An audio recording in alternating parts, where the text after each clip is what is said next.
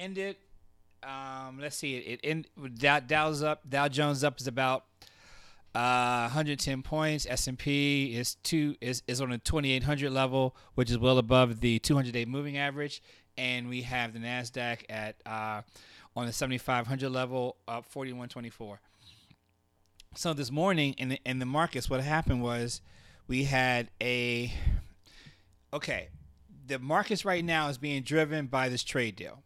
This trade deal is saying that if we get this trade deal, then the tariffs will be lifted and companies can spend a huge capital expenditure. They can have surety in the markets, and they cannot. Tariffs are in essence a tax on certain corporations. What is a tariff? A tariff is if a company sells to another country, then that country, to try to promote their own goods, will say you have to pay a tariff or a fee on top of every item of widget that you sold. So when we start putting tariffs on China start putting tariffs on us, and so companies are paying that. And when companies are paying tariffs, then they cannot afford to put capital expenditure. Then the capital expenditure will then go into extra jobs. Extra jobs will go into market performance and GDP. So everything is based around this trade deal.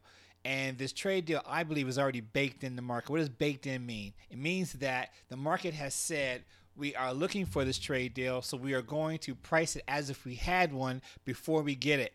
And the minute that we get the trade deal, more than likely, it will be a sell the news. Sell the news, meaning as soon as you hear about the trade deal, it's already priced in, it's already baked into the cake, then you sell. And the markets then take a 2 to 5% term lower after they get the assurity of a deal. And then once the 2 to 5% lower, it's flushed out, and then the markets can proceed higher from a more stable base. That's how the market goes. It just doesn't go up forever, but it begins to kind of go up, and it comes back down. It goes up, kind of builds, kind of like stairs. But I'm going to push back on this trade deal. I don't think we're going to get one, because why would China have a trade deal with the United States? China knows that if a liberal gets in the office, there's not going to be a tariff war. There's not going to be a trade war. It's going to be business as usual, where liberals are now tend to be global economy friendly, and that's friendly for China and for Europe.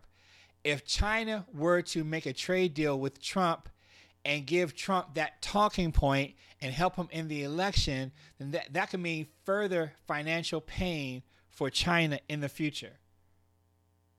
So the reason why I said I don't think we're going to get a trade deal with China, I think they're going to keep slow walking it.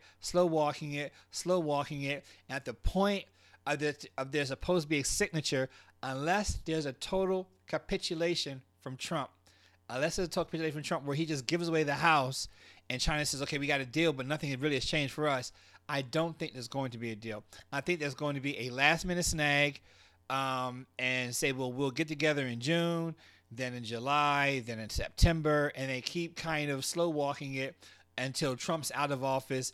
Then they revisit the same terms that they had before, and then they go back to business as usual. So I don't think there's going to be a trade deal. So what the markets have done is the markets have risen pretty much a whole lot, but at the same time, treasuries have also risen. Now, what does that mean? Treasuries are when money flows into the Treasury Department and people buy treasuries, the yield stays low.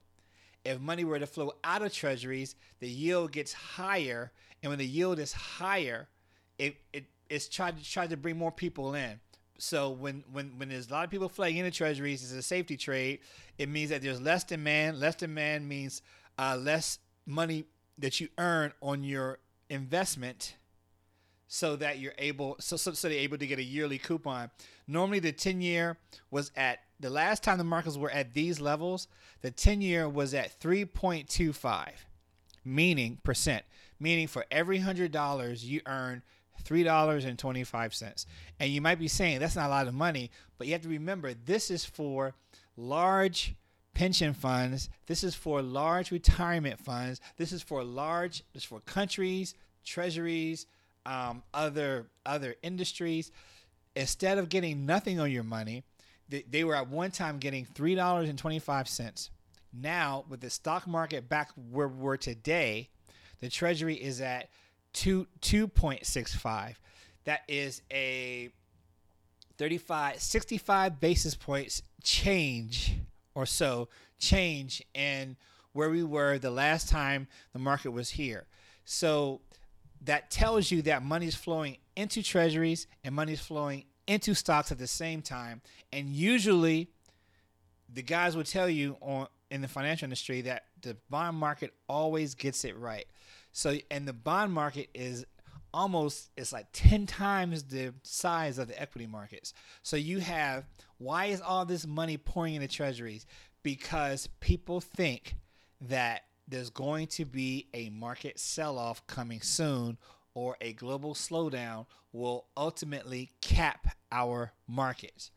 And so when you pour into treasuries now, it's basically a safety trade so that you're able to continually get alpha on your investments. At the same time, you're not losing money and you're keeping pace with inflation. And right now, inflation is running at about 2%. So you have this market, and they're advertising now on TV saying that the market is 3% from all-time high. But at the same time, you have the treasuries that are nowhere near where they were the last time the market was at these levels, meaning it's not a total risk-on environment.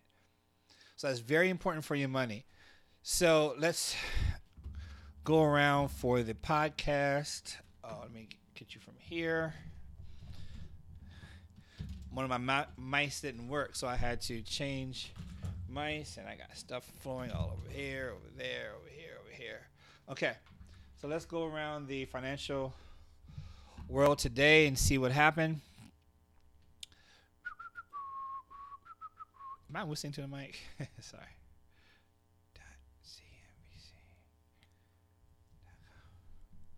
Okay, so let's see.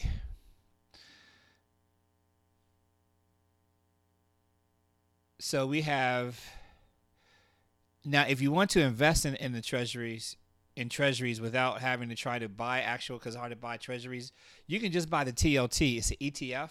ETF is electronic trading. ETF is electronic trading fund, and basically it works like a stock, and you're able to it follows the price of the bond. So TLT is so if the bond market is up like 1%, then TLT will also be up 1%. It's a good way to hedge your portfolio, so that if you have, say, $100,000 portfolio and you have maybe 60,000 in stocks, it's good to have maybe 20-30%. A lot of people 20-30% in treasuries to kind of hedge it, so that when the market begins to go down in equities, then the treasuries will tend to rise. A hedge, that's a good hedge for your portfolio to kind of lessen the volatility of it. So oil today fell 3%. It's trading at 55.37. I keep saying oil at one time was $110. It's $110. Now is at $55. Trump keeps asking for for lower oil, but lower oil actually means that the economy isn't doing well because they're using less of it in industrial production. So low oil isn't a great economic indicator. All right, it's oil. So let's go for gold. Let's see where we are. Gold is slightly down today, but gold has been streaming high lately. Over the past, let's see. So we have, let's see, what are our stats for gold today? Man, this is slow on the computer. I think I'm going to look on here. So gold today is, in terms of GLD,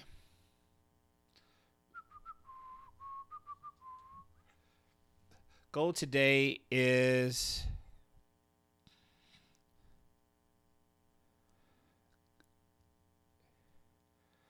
So in October, gold GLD represents the ETF for gold.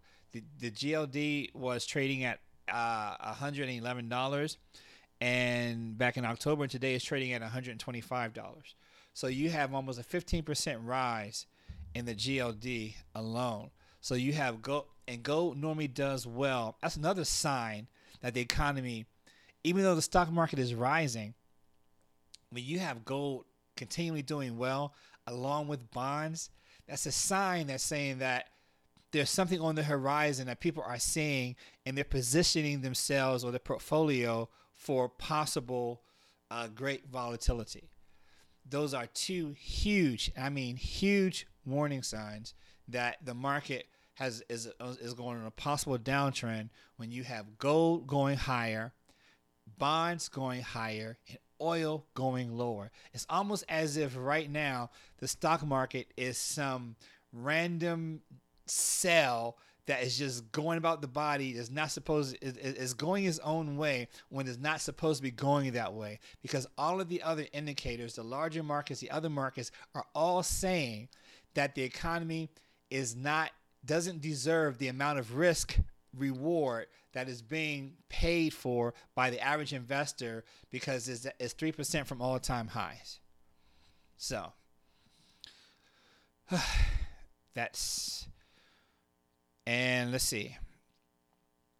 But you have worldwide markets doing well today. You have the Nikkei, which is in Japan, is up 0.5%, which is pretty good, especially after the news they heard. You also have Shanghai. Shanghai was up 5.6%. You almost never see that. I think that's all because of the slow walking that the China is doing with the trade deal, saying, well, we have a deal, we have a deal, we have a deal. While at the same time, I don't think there will be a deal. You have the Germany did well today. They were up also 0.5%. So really, to be honest with you, and the American markets were up 0.5%. The American markets and the Asian markets and the European markets all kind of trade in unison a lot of the time. And when you see one kind of go up 0.5%, then this one go 0.5% because because our economies are so mixed and diverse. So we go to commodities, and what the commodities do today, other than oil and gold, silver's kind of down. Platinum. Why is platinum important? Platinum is important because of cars. It's used in the catalytic converters.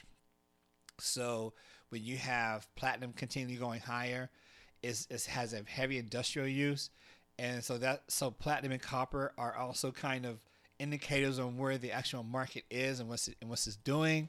The underpinnings of it. It's kind of like when you get a cold. Your body functions. It has breathing. It has temperature control, all these different things. When you get a cold, and your muscles start to ache, and you get different signs. The financial markets are the same way. You'll get different signs on the health of it, and you have to pay attention to all of the signs. So platinum has been plummeting, even though it's a little bit up today, more than 1%. It's been plummeting for the past year now. It's basically lost about 25% over the past year. So that's another sign that production is slowing down worldwide. So it's another sign, whereas you need to begin to protect your portfolio.